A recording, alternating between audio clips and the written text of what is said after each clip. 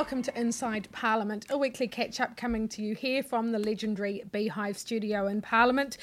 We've got some very special guests this week. Andrea Vance is away in the Southern Ocean. So with us we have Yvonne Tahana, who is our Māori Affairs reporter at One News and has been helping me out this week. Thank God for Yvonne.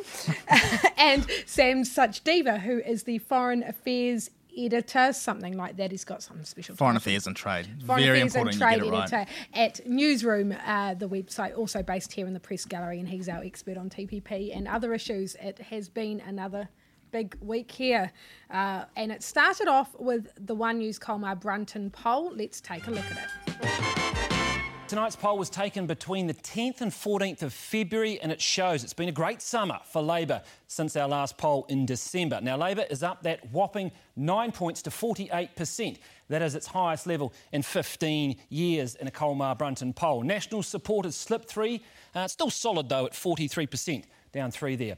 Now, Labour's support partners, meanwhile, are the ones who are really suffering, with the Greens down 2 to 5, and New Zealand First, look at that, at 3, down 2 as well. The Māori Party and Top, they are steady on the 1%. So how does it all translate into seats in Parliament? Well, Labour would have the 59. You throw in the Greens, they can get there with the 65 seats. As for National, still pretty strong at 54 seats, but they've only got ACT, and that 55 is simply not enough. Now, when it comes to the popularity of the leaders, Jacinda Ardern has jumped up 4 points. She's well ahead now at 41%. She'll be pleased about that. When it comes to Bill English, well, he's down 20%. He's at 20% there. Important to remember, though, tonight's poll was in the field from Saturday the 10th to Wednesday the 14th. Only caught part of his resignation on Tuesday. Winston Peters brings up the rear there at 4%, down 1. So, Labour under Jacinda Ardern starting the year on a very positive note. With a new baby on the way, Jacinda Ardern's had plenty to cheer about this summer. And now she's got a slightly delayed post-election bump in the polls to celebrate too. People probably wanted to give us a bit of time and see how we would perform. Hopefully they're seeing a bit more of us now and having confidence in us. The surge in support comes after the coalition government ticked off its 100-day policy target and Ms Ardern's sure-footed and controversy-free visit to Waitangi. I want to be able to tell my child that I earned the right to stand here. After a strong start in opposition, National support has faded a little. That happens with a new government. The big job, though, for them is to meet the high expectations they've created. What's not clear yet is the impact Bill English's resignation may have. This poll was mostly taken before that announcement.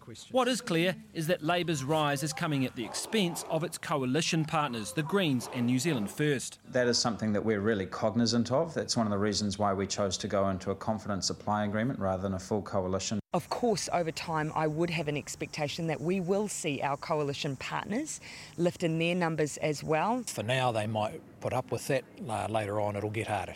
In our last poll in December, economic optimism fell sharply, mirroring a similar fall in business confidence surveys. But optimism levels appear to be stabilising. 37% of Kiwis now expect the economy to improve in the next 12 months, up 1% on last December, while those who expect it to get worse are down 3% to 33%. 30% expect it to stay the same, up 2%. So, after a slow start, Jacinda Ardern's government has got poll momentum. Whether it can keep it up in the face of high expectations about what it can deliver is another matter. So what did we think? Did you guys expect those results? Did you think National Labour would have gone up so much? Yeah. Why not? I mean, like, the baby bump is, the baby bump is the baby bump, right? We all love a baby. We love that she's pregnant. It's National are in the quandary that they're in now, trying to find a new leader. I don't think it's unexpected, really. What did you guys, and you both at Waitangi, we were actually all up at Waitangi this year, and Yvonne, it was Sam's first time, but Yvonne and I have both covered it a number of times. And I guess what sort of effect do you think what we saw up there may have had on that? I think just good pictures coming out of that whole week does sell a story, engagement, happy people, nice time. Everyone's having a nice time. The media's having a nice time. She's having a nice time up there. Politicians hate going there, I think, Normally they hate going there, Yeah. So I think quite apart from nation building, I think for Labour, I think lots of people have said it's been a success for them. Yeah, I think, it was, again, having covered it so many times, that it felt very different this year. Yeah. And it felt, and Labour obviously made a huge difference, and having all those MPs and ministers from the north and all that makes a difference. But I think people were willing to give things a try, and the Waitangi Trust Board had worked really hard on making it different. And she made a very big deal of the fact that she was spending 5 days there, and I think that was important. It wasn't just sort of a toe touch exercise where you go up, get off the plane, dip your toes, say nice things at the dawn service, and then go away. She actually spent the time there and went to a few different marae, and I think that was very important. And I think the sticking around on the 6th, this is something that's always annoyed me, is that you have the dawn service and then everyone leaves, when actually the 6th has always been the best day up there, because there is all that, there's the music and the navy and the bands and the waka and all that stuff that happens that actually makes it a really special day. There were 30,000 people there this year, and I think next year we'll see more. I think that Ngāpuhi probably haven't been given the credit they deserve for this year. Absolutely. I think Labour has been given the credit, and you know what, they played their part as well. They were engaging, they talked to a lot of people out there, they got around the different marae, like Sam said, but also Ngāpuhi working together as a Ngāpuhi, to me that was really interesting to amazing, see. Yeah. I mean, you go to marae around the country for national events and you see how the iwi controls an event when politicians come. That doesn't happen in the north generally. It's, people respect rangatiratanga, each hapu can do what they like. I think Ngāpuhi were just over the lower marae. Absolutely. And the, respecting what they did, they said, yes, do what you like, but we're going to take over the larger events sort of thing. I think they did a really good job. Yeah, do you guys think, this is the thing, I'd never been there before, do you think that was what made the major difference? Because it feels to me, as someone who's here, it was difficult to disentangle. Is it, is it the way that Jacinda Ardern has approached it, or is it actually simply the fact that it's been moved away from Te Tii? I think 60-40, it was Ngāpuhi, like maybe 70-30. I think Ngāpuhi, really, the bigwigs, Sunny Toe, Pita Tipene, Wasi Shortland, that ilk of people working together made a huge difference. They really wanted it to be successful. It was so important to them, and it was. I guess the other thing, just back on the poll, is that what's interesting, of course, is that those votes are actually going, and it's so early days, but are going away from Greens and the New Zealand First to Labour. They're not, Nationals not actually losing that many, and this poll was taken in the middle of the national leadership race. We need to remember that. So most of it didn't actually count over that time that from when Bill English resigned, unfortunately for us. But those votes, New Zealand First down to 3 points, not going to worry yet, but if that trend continued, it's a big challenge for those, and it's always a big challenge for minor parties in a government, in a coalition arrangement of any sort, to actually have some wins. Yeah. Do you think Winston's going to be around the next election? Because I don't think it matters if Winston's around, in 2020, is that right? 2020 count. It doesn't matter if Winston's around because they rise, right? They always rise at election time. But if he's not, and you see that jostling for the deputy position, which will probably be the leader of New Zealand First eventually, do you think it matters? Yeah, I actually think so. This is interesting because as well as the national leadership race next Tuesday, we actually have the deputy leadership contest for New Zealand First. And it seems to me that it may be that Ron Marks stays as deputy and Shane Jones bides his time. And because the assumption is that Ron and Shane will both go for the deputy role. Shane Jones has said he doesn't want it, but how many times have we heard in the past few weeks people say they don't want a leadership role and then put their hands up for it? But does Shane just wait and let Ron do it, and then when Winston decides to go? It makes sense because the deputy role has no power with the New Zealand First. It's meaningless. When was the last time you saw Ron Marks speak as the deputy leader of New Zealand First? It's all Winston. And I wanted to make one point. I spoke to him before the election about, are you starting to think about your legacy and when you'll step down? And he said, oh, well, you look at the US, there are some politicians there who stayed around in the Senate until they were 100. So that gives us another 27, 28 years. He'll be here longer than we're alive at this rate. I think those leadership races and the poll results and everything, we are so early in the electoral term that it while we look at it and we all want to know where everyone's polling and so forth, things are going to change so much time to run. Same as Waitangi. I mean, while yes, Jacinda Ardern and Labour got really positive publicity this year, as we said up there, if if things don't change, if Māori, if Ngāpuhi don't notice a difference over the next year, if they don't feel like those ministers are actually helping them at all, I think they'll get a very different welcome up there next year. That's right. And it's a big challenge for National as well, whoever the new leader is, about whether they go back up there. I think they should. It's up there, it would be a big call on their part, and they should go, I think. But anyway, should we have a look at the national entry of Stephen Joyce, now 5 contenders in that race. Made world famous by having a sex toy thrown at him, Stephen Joyce is now throwing his hat in the ring to be the next national leader. I have a reputation for getting things done. I've been active in government and in the party for quite a period of time now. There are now 5 in the race. The former Finance Minister joins Simon Bridges, Amy Adams, Judith Collins and Mark Mitchell. And a new spot's opened up, with MPs today agreeing to also vote on the deputy role next Tuesday. The process within the caucus is MPs self-nominate.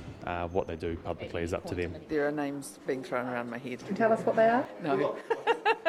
The only MP to publicly announce they do want the deputy job is Paula Bennett. I see myself as a strong, loyal, experienced deputy. But she won't say who she'd like to be her boss. I've got a whole lot of respect for different reasons, actually, for all 5.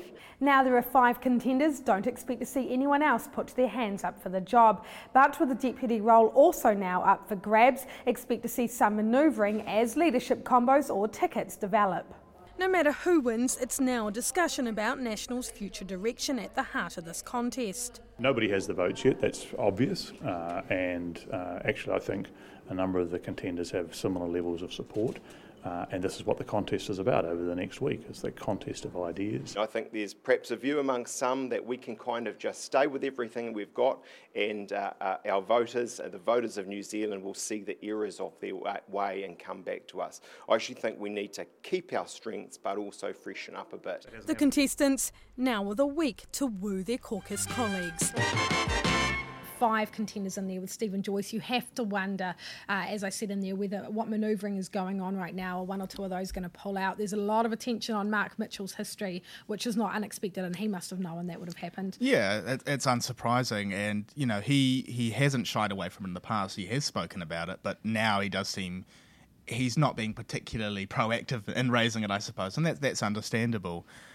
Given there is a long history of concern with private military contractors, Blackwater, and I think it is reasonable to ask the question. Yeah. Everyone wanted to know about Golriz Garman's history, about what happened with her with the War Crimes Tribunal. It's only fair that you do ask the same questions of Mark Mitchell, and he says he's not sure how many people he actually killed, I think was his line. Yeah. But if you're going to stand for leader, you've got to expect these questions and this attention. Yeah. He must have known it was coming. I don't think that's the important question, because I think we can take it as read that he has killed someone, because they were involved in a 5-day siege on a compound. And, obviously he has killed somebody. But I think there are more important questions to ask about, the conduct of private firms over there and what sort of standards they were held to. And this was a while ago, though. We have to remember this wasn't. Yes. Is he doing a good job, batting that away, do you think? And do you think if he's not, shouldn't he be a bit... if he's going to be the leader of the party, we don't know much about him, right? I sit outside of these walls. I work in Auckland usually. Do we need to know him a little bit more? Or the public will want to know him a bit more, and as they should. And he says he knows that's his job now, is to go out and do that, is for people. David Shearer, I can't help comparing him to David Shearer in the fact that not many people knew him. He had he'd had this international career as well. And David Shearer, as we all know, struggled politically, has an incredible career, continues to have a incredible career, but politics and being a leader wasn't for him, and you have to wonder if Mark Mitchell may suffer from that same problem, and National will be thinking of that right now. I don't think he's going to be the next leader of National. I think he could be a deputy, though, and I think he'd be a good deputy. He's one cycle or two too early, but it doesn't do him any harm in terms of raising his profile and letting people know this is who I am. And also answer these questions now. Why don't you answer it now? Get it out there, and then next time you stand as leader, people know all about that and know more about you and know who you are. There had been some talk that there may be someone pull out of that race in the next couple of days. There's no sign of that yet. No. But you have to think now that deputy leadership is open as well. They were all talking about those possible combinations. They're going to want to go into caucus on Tuesday with a ticket of sorts of, who they are going to have. Do they Simon Bridges, Mark Mitchell, Amy Adams, Mark Mitchell, how are they going to do that? What do you guys think about Stephen Joyce entering? Because it feels to me that it's as much about saving his skin as any genuine designs on the leadership. He's about wanting to stay on as the finance spokesman. And Mark Mitchell, interestingly, in his press conference said that he thinks Stephen Joyce is best for the job, so he'll be hoping for a vote there. We do it in Auckland. We do a lot of jobs where we go and pick up interviews with Stephen Joyce, right? The thing I find really odd about him, and it's kind of also likeable, is that he asks us to meet him at this weird alleyway behind the Albany shops. This is the behind the scenes stuff that people don't know. But behind the Albany shops, like when you guys need interviews with him, right? Come here. And so he did say he has said in your story, Katie, that people have a perception of me, I can get the job done, right? Absolutely. But we don't know who you are. In a wider sense, who's, and I get it. The families, you just want to put person in context sometimes, I think. I think people do respect the job that he does. Yeah. But I find it weird that we've got to traipse out to some random alleyway, and I think that probably says something about him as well. I mean, he just looks like a backroom operator. He's the next John Key, Bill English, Stephen Joyce. They're all tied in together, and he even says the same things they've always done. And if National want change, if they want to go up against Jacinda Ardern, Stephen Joyce is not going to be the face of change in National, and that's part of the debate, as I said, that's going on, is about what National is going to look like and what they want to look like. But the interesting thing is, you've got almost every candidate is trying to cast themselves as at least somewhat in favour of generational change, but most of them have been senior ministers in the last government. So you've got Mark Mitchell. Mark Mitchell was a minister, but a junior minister. Time, I think what is another thing that's interesting about, and Judith Collins has, we haven't talked about her, but Judith Collins has mentioned this a lot, that this is the first time she says in 16 years there's been a proper race for the national leadership. But actually, when you go back, because there was a bit of a contest when John Key resigned, a few people put their hand up, Jonathan Coleman, Judith Collins then as well, said they wanted the job, and then basically stood down and let Bill English have it. John Key got it basically handed from Don Brash. Don Brash got it handed from English. Well, that wasn't handed so much. Knifed him. But that's the difference. So Labor has these big public contests in which they go head-to-head and they traipse around the country for months. The Greens are doing the same thing. National, pretty much their history have just been either hand it to someone or knife someone. And that's the other important thing. We talk about, the public doesn't know who Mark Mitchell was. It doesn't actually matter for the purposes of the vote. I mean, I'm sure it's in the minds of the MPs, but it's a caucus decision. The membership has no say. There is no input for the wider public. I know that surely they will have it in the back of their minds, but they don't. If they don't have to, if they don't want to, they can just choose whoever suits their purposes best. Can I ask, what do you think is going to happen? Like, do you think whoever wins, because there's been 5 people put their hands up, post this race, are National going to be disciplined? Like, Labor was so undisciplined. Yeah. We watched leader after leader after leader be elected. Are they going to be disciplined after this? Like, do we know? We actually do. I mean, what? Well, National have prided themselves on their discipline. Having 5 people contest the leadership, and who knows how many contest the deputy, is messy and does look messy. Whoever the leader is, if it's someone they can all come behind and decide that is, if they don't end up with this messy version of having to, because of the way their vote works, if someone doesn't get 29 votes the first time round, someone will get dropped out and so forth. That will get messy and will feel messy within the caucus. If there really isn't a majority of people behind that leadership team, they may struggle, but they know they've got a big job ahead of them going up against Jacinda Ardern, and they're smart enough, I think, to look back at Labor over the past 9 years and say we don't want to be like that. The key will obviously be what happens in the polls, because it's very easy to be disciplined while you're riding up high, but if it does start to drop, then the pressure comes on. I remember talking to one National MP who sort of likened the caucus to a benign dictatorship under John Key. It was sort of the trade-off. You don't have a lot of freedom, but it's worth it because you're 48, 49%. But as that drops back and as pressure comes on, there's less of an incentive, I suppose, to hold the line and stick together. And they've got 56 MPs in opposition. It's a lot of MPs. There's a lot of new MPs, not necessarily from this term and the last term. People are still getting their feet around this place and learning. And a lot of those former ministers have never been in opposition. And some of those leaders have never been in opposition. So it's a lot to learn. But speaking of discipline, the last time our amazing producer and editor Adam Simpson, in conjunction with the amazing TVNZ Library, have gone and had a look at the last time there was an actual real race for the National Party leadership, and it appears it was 1984, and Rob Muldoon was involved. Sorry to keep you waiting. Sir Robert's entry into the contest brings to 5 the number on the ballot. The other candidates have taken a low-key approach. At this Miramar meeting last night, they didn't even speak, to the disappointment of many of the party faithful. Sir Robert says he's finally decided to toss his hat in the ring. My reason for that is that I am not yet satisfied that one of the declared candidates is as capable of turning this government out as I am. There has been little surprise around Parliament to the news, least of all from the other 4 contenders. No, I'm not surprised. I always thought that it was quite a possibility. What do you think it does to your chances? Well, it probably spreads my support in caucus. You've generally been regarded as the front runner. What do you think Sir Robert's entry into the race does to your chances? I don't think it makes any difference to my particular chances, nor I think perhaps to those of the other contenders either. I think that there are members of caucus who have decided who they're going to vote for, and I suspect their views won't be particularly changed. I draw your attention to the fact that there have been 4 candidates in contention for quite a number of weeks now, and I believe the behaviour of one with each of his colleagues has been, with each of the others, has been excellent. That being so, there were no wounds created, none to be healed later, because only one person can win finally.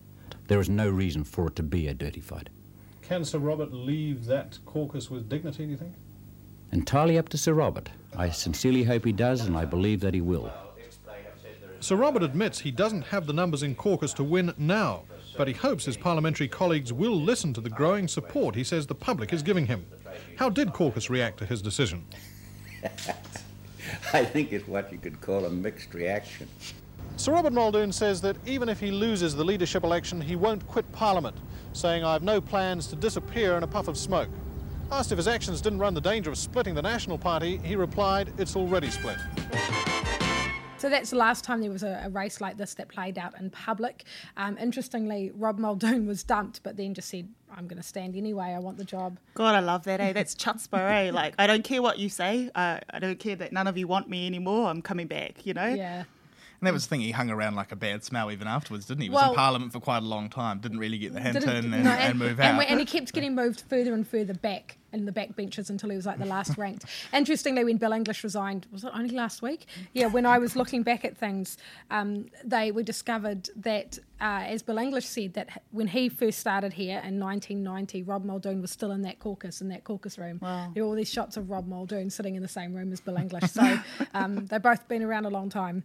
There has been some other things happening this week, and one of the big issues that's important, sometimes a bit dry, as Sam Suchdeva might say, are these big education changes, and let's have a look at Yvonne's track on that. Getting a handle on the business of reading as the government writes a new chapter on education. I think there will be significant change. As well as the NCEA review, the 3-year plan will look again at the policy which established the Boards of Trustees system. The way school properties are managed and minimum qualification standards for home-based educators will also be a focus. Education does take, a while to turn the ship around, if you like. I think parents will start to notice a difference within a short space of time, though. Parents today saying they know what they want. That they're provided with a nurturing environment and that they learn the basics, maths, reading, and yeah. I think any changes that should be done could make schools more equal. The government's also looking to increase the number of te reo-speaking teachers as part of a plan to lift achievement levels. To develop Māori medium education is extremely important, but what general public doesn't realise is that 95% of Māori are in mainstream education. National says it's not confident the problems have been identified. What we've heard is very little detail around these plans, potentially a talk fest for 3 years. The wish list for teachers is simple: smaller class sizes and better specialist support services for children. We're basically scrapping amongst each other to get the best deal for our kids. So the important part is ensuring that people are able to have their say around what our education system looks like for our children. The government says an education summit in May will do just that, involving teachers, young people and their whānau. what did you think of what you saw? It just looked like a big shopping list of, what's going to be. And I get it. I get that you have to. The Minister Chris Hipkins has to list. This is my work program for the next 3 years, but with not a lot of detail. And he's with the Tomorrow School policy. He's open. He doesn't know what could come out of that. He's setting up a task force on that. I take the view, and I take the view that probably it's quite a high level kind of a review, right? Yeah, absolutely. Everything across the whole sector is up for grabs. How's it going to look? But one thing that I think parents do care about the everyday costs of education, so that the donations thing, basically they have to pay it, right? Or some schools shame parents and families, and I think parents care about that, the cost of uniforms, the cost of getting their kids to school. I think those things are also something government should have regard to. They kind of ignore it, right? But I think parents care about that. Well, this government has talked about getting rid of the so-called donations. The problem they have, and the problem with the funding of schools, is that there isn't enough money, and when it comes to this year's budget, they aren't going to have that much money to spend on education because they've spent it all on the families package. And so this is the problem that Chris Hipkins is going to face with wanting to make these changes, which is why an education summit in May, around the time of the budget, it may help delay it a bit. Yeah. I think one thing actually that parents could care about, and I'm going to put a little plug in here for Newsroom, my colleague Shane Cowlishaw covered the announcement. He looked at the issue around boards of trustees. And there seems to be a suggestion there, although I think Hipkins wouldn't talk about in any great detail, that they might go. And I think for a lot of parents that's quite important, because that's the main way you as a community get a say into how the school's run and administered. So, I mean, there's a long way to go yet. As someone who was Board of Trustees rep in high school. I never would have guessed, Katie. But yeah, and that's part of that Tomorrow's School review and all of that. But this is basically, this whole package was Chris Hipkins putting together, as you said, a wish list, but everything he's been talking about wanting to change, and they'll go out and consult and have another working group or summit or whatever it is they're doing in this case. But they, as you said, parents care about those costs, but I also think when they talked a lot in that document about making it, I guess, personalised or user-friendly for each individual pupil, particularly people who are disadvantaged or gifted. And again, money is the way to do that, because you need smaller class sizes. Yep. The schools need the resources, they need the teacher aides, they need the people to be able to do that. And if there's not the money to cope with it, then... There was that announcement by the Prime Minister today about for Christchurch schools. For mental health psychologists in each class. Nurses in each school. And actually that is part of that whole thing. So teachers don't have to fight to get their kids support, and that makes a difference to how children learn, etc. So they're slowly moving down that line, I suppose. How that'll look across the whole country, we don't know yet. And so much of it is ideology as well. This is just Labor fundamentally has a different view on how education should be run to national. So there's no surprises that these changes were going to be made. No. One thing that Labor has changed their mind on is the now CPTPP. Let's have a look at what's happening there. Labor MPs on the protest line. Those are the bottom lines of the Labor Party. Now in government and selling the massive trade deal to the public. Their standard of living will improve from the freezing worker floor to the farm owner. The Trade Ministers released the National Interest Analysis and the text of the CPTPP. It could be worth up to $4 billion a year to the economy once fully implemented in 2040. But Labor admits it isn't perfect. We give ourselves a 4.5 out of 5. 22 items in the original agreement have been suspended. We've managed to secure the right of a future government to control who buys New Zealand homes. The new TPP is less problematic because some of the harder areas have been knocked off, but it's still a very, very good deal for New Zealand. There are some restrictions around investor-state dispute clauses. Those allow foreign investors to sue governments. They've agreed with Australia that it won't apply between New Zealand and Australia, so a lot of investment in New Zealand won't get captured by it. And New Zealand's won further protections in other areas. Improvements on Farm Act. We uphold the Treaty of Waitangi. There are meaningful gains for our exporters. The government is engaging in super spin. It knows that the assurances that it's giving, it can't guarantee. The original TPP deal is a high quality agreement that's good for New Zealand. This one is too, because it's hardly changed at all. but it still has its critics. The continued existence of the investor-state dispute settlement mechanisms means that we can't support it. A number of items have been suspended, not removed. They can be reactivated and we can have the same bad old deal back in place. It's not quite a done deal. While all countries will sign it in Chile on March the 8th, they then have to take it through their own parliamentary processes. The government hopes it could kick in by the end of this year. And if that happens, it'll be cheaper to get a range of goods from kiwi fruit to wine to beef into some of the world's biggest markets. Yeah, the number of stories I've done about what was the TPPA and we came so close to it being signed, and the number of stories saying it's nearly happening. So yesterday when I read all this, I thought, is it really happening? But I mean, what did you think as the foreign affairs and trade expert? What do you think about what you saw? I also have TPP fatigue, to be honest. It's been dead and alive so many times. But, look, it's like I think... a cat with 9 lives. Yeah, I think they now are in a position where it is going to get across the line. There's a little while to run. I mean, obviously the signing on March 8th isn't the end of it. It needs to go through the individual parliaments, and that's going to take a little bit of time. He seemed to think, David Parker, that it's maybe the end of this year, perhaps more likely the first half of next year. But look, they've hammered out everything now. There's nothing left on the table to renegotiate. So unless there's some last-minute power play, I think we're as close as we have been to the finish line. Yeah. What did you think, about the 4.5 out of 5? Look, I wasn't in the room when he marked himself, like the government, 4.5 out of 5. But I couldn't understand, was he being, like, he delivered it so deadpan. I was like, is this dude for real? You know what I mean? I'm 4.5. Is he for real? Like, that was about the changes that Labor say that they've managed to achieve, which of course is not all about them. But it comes off looking a bit weird, right? Yeah, I think he said something similar. He's doing some public outreach meetings. He said something similar then, and he claimed, or he said, look, we're not trying to take more credit than is due. But I think if you look at the way he words things, he makes it sound like the provisions around Treaty of Waitangi around public regulation.